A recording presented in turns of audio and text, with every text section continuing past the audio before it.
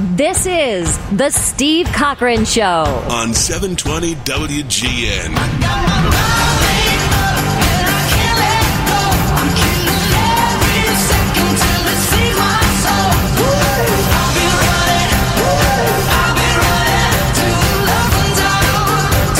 All right, so what side are you on? Do you have to pick a side? So, I mean, it's not hard to go, well, look, I get there's no money, but the teachers make a lot of good points here. It's not easy, and I'll tell you who I feel for, parents who have to figure it out again for another day today. There's nobody better than Heather Cherone at telling you what's going on in Chicago. Good morning, Heather.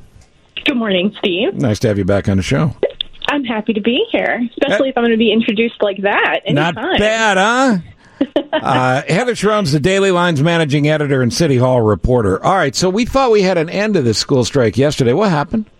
Well, it seems like things started to take a turn when Mayor Lori Lightfoot sent union leaders a letter that basically said, we need to get kids back in class, and I'm asking you to go back to work without a deal while we continue negotiations. And that went over like the proverbial lead balloon. The only leverage the union feels is to stay out? Right, and that was a non-starter from the beginning, and then negotiations got stuck, as Vice President Stacey Davis Gay said, over the issue of enforceable class size limits. And this is turned into sort of a key point of contention. The union wants guarantees written into the contract that classes won't be above a certain level for each grade level, like high school, middle school, grammar school. And so far, the city has either been unable to meet those demands or unwilling. So is this the only sticking point they're squabbling over right now, Heather? No, there are a host of other issues. They still haven't settled on the length of the contract agreement. They haven't settled over pay. They haven't settled over specifics in terms of counselors and social workers and librarians. They made some progress on those issues over the weekend, but it sort of came to a screeching halt, it seemed to, yesterday. City said, we're not going to give on money. We don't have any more money. We're broke. There is no more money. Does the union agree? They do not. And this is sort of also one of those fundamental questions. Over the last 2 years, the school district has gotten somewhere in the neighborhood of $1 billion more from the state after it changed its school funding formula. And the union says, that's great. Let's put that money directly into the classroom in terms of more staffing and more resources. And the city says, yeah, that extra money is great, but it's basically the only reason that, we're not teetering on the brink of bankruptcy anymore, and we have a significant amount of debt to pay back, and we all have, we all know about the pension crisis. So that's where that money has to go, and we can't really use that money for, what we would like to do. And that's the other sort of strange notion about this strike, is that everybody agrees on the fundamental. Yes, there should be smaller class sizes. Yes, there should be more support workers. It's just a question of how do you make those promises? How do you enforce those promises? And do each side trust each other to live up to that agreement? Heather, another complaint that the union has been talking about is that the city saying it doesn't have any money and then finding money for subsidies for corporations. I know that the Lincoln Yards has also been something that they've been discussing. Can you flesh that out a little bit for our listeners? Sure. So in April, just before Mayor Rahm Emanuel left office, the city council approved essentially $1.4 billion in subsidies for the Lincoln Yards development, which would basically turn what is now vacant, formerly industrial land along the north branch of the Chicago River into a brand spanking new neighborhood of shops and stores and condos and homes and parks and everything else. That money will be generated as the property value of that land rises. So essentially, the city's going to take that money and sort of give it back to the developers in Sterling Bay. A lot of people want the city to sort of get that extra tax revenue and keep that extra tax revenue for the city and for the schools. But as Mayor Lori Lightfoot pointed out, that money doesn't exist yet. It only will exist when that development starts, and that development hinges on those subsidies that the city has already agreed to. So I don't want to say it's phantom money, but it's sort of imaginary money at this point, and it's not sort of sitting in an account somewhere that Lori Lightfoot could write a check to the union over. Well, and see, this is where I fall on the side of the city, because there are a million different agendas that Mayor Lightfoot and the city have to answer to and figure out how to spend the money. But, and this is why everything can be butted, but on the other side, there's the constant argument, which I think is fair. Why are we giving more money to Springfield? Why are we giving more money to the city when they clearly don't know how to spend it?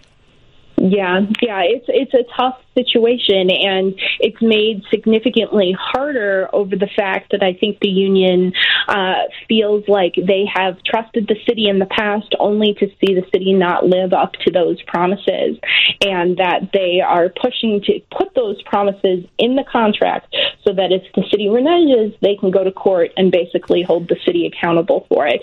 Otherwise, they're left with holding press conferences and yelling at people like you and me, Steve. Well, right, exactly. To piggyback on just what you said, Heather, ultimately, isn't that the issue? It's a trust issue between both sides. I mean, because philosophically, they do agree that these things should happen. It's just, is the union going to trust the mayor when she says she really just doesn't have the funds to do it? That's right. And it's also sort of an existential fight over how do you run a school district? Do you put promises of staffing and those sort of things in the budget, or do you put those in the contract? And the mayor has been very clear that while she's willing to sort of negotiate a little bit on these issues, that she's simply not willing to reduce what she calls operational flexibility to run the district in the way that she and Janice Jackson, the CEO, feel they have to, whereas the union says, we don't think you're going to do what you've said you're going to do, so we want you to put it in writing as the hashtag they've been using, and put it in the contract, which will make it harder for the city to sort of step back from those pledges. We talked about this last half hour. A lot of people around the country are watching to see if this social issues folded into a strike is successful, and will other unions take it on? There's literally thousands of people listening right now who have kids in Chicago schools that they have to figure out another day for, who are losing time in school, and they don't want kids to be homeless. They don't want kids to be hungry, but they also want their kids in school. Is it fair to fold this in, and is it slowing it down? Well, I don't think there's any doubt that it's slowing it down. You and I haven't even mentioned the fact that the city is offering teachers a 16% raise. Right. So the issue is really not money. It's really sort of these other issues. And I think it's an open question as to whether it makes sense to try to shape the city's affordable housing policy, its homelessness policy, through a teacher's contract. However, the union will say, look, all of those issues directly impact our teachers' ability to teach in the classroom. If you've got a kid who's coming to school cold and hungry because they didn't have a nice place to sleep the night before, that's going to affect the entire class. That's going to affect the entire school. And the union's point is, look, the city has known about these problems. It's no secret that, the city has an affordable housing crisis. And we are simply advocating for our students in the best way we know how. And this is how we have decided to do it. But it is certainly not a traditional strike where, the widget makers want a 5-cent per hour raise or something along those lines, which makes it a little bit, I think, trickier to sort of navigate and is complicating a final deal. So couldn't the city take a step here by saying and they have said this to a lesser publicized note, of course we agree kids shouldn't be homeless, and of course we agree we have a problem here, but a set-aside or a future considerations dollars figure to get this off the table to move on with the other things that are solvable? Because something big and as fluid as this, I don't know how you solve this in a matter of days.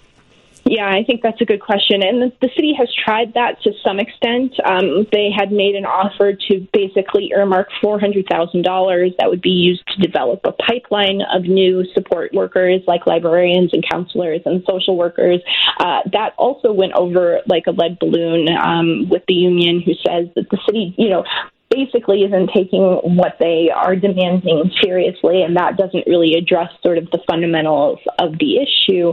But, I think that it is a huge task that the negotiators are facing today, and it appears that at least not at this point will the full bargaining team be at the table today in sort of a show of upset with what happened yesterday.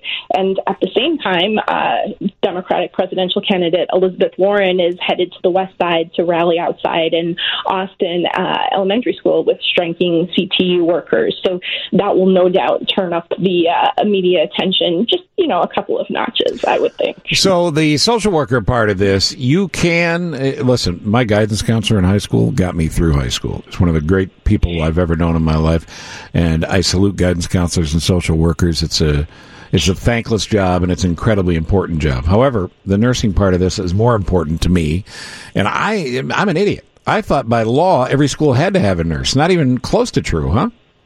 Right. No, it's not. And there have been, some really great work by my colleagues over at the Sun-Times documenting sort of the struggles that parents with kids with medical issues have suffered through. There was a story yesterday about, a child who needed an insulin shot every day at school and was basically told, well, you or your husband is going to have to come to school every day and administer that because we don't have a nurse.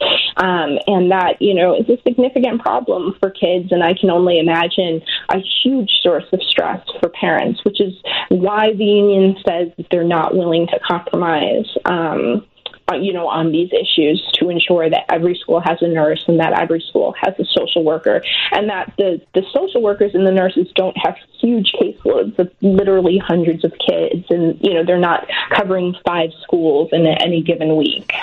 We're out of time here, but journalists of the highest order, such as yourself, see what I did there again? Yes, you did. The check's in the mail. What is your instinct? We're going to be here for a while? I think so. I think I was relatively hopeful over the weekend that maybe we were going to get a deal today or yesterday. But the fact that, things have sort of ground to a halt over this, class size issue, I think is not great news. And let's not forget that Mayor Lori Lightfoot is about 24 hours before unveiling her 2020 budget, and she's going to tell us how she's going to cover a deficit somewhere in the neighborhood of $800 million. Well, it's her fault. She wanted the job. You think she's got a little bit of buyer's remorse there? Oh, man. I'll tell you what, talk about thankless. Heather Cherone is the Daily Line's managing editor and City Hall reporter. Tell people where we find you. thedailyline.net. Sign up for our newsletter, and you will get all of this fantastic reporting right in your inbox every morning at 6:15. Thank you, Heather.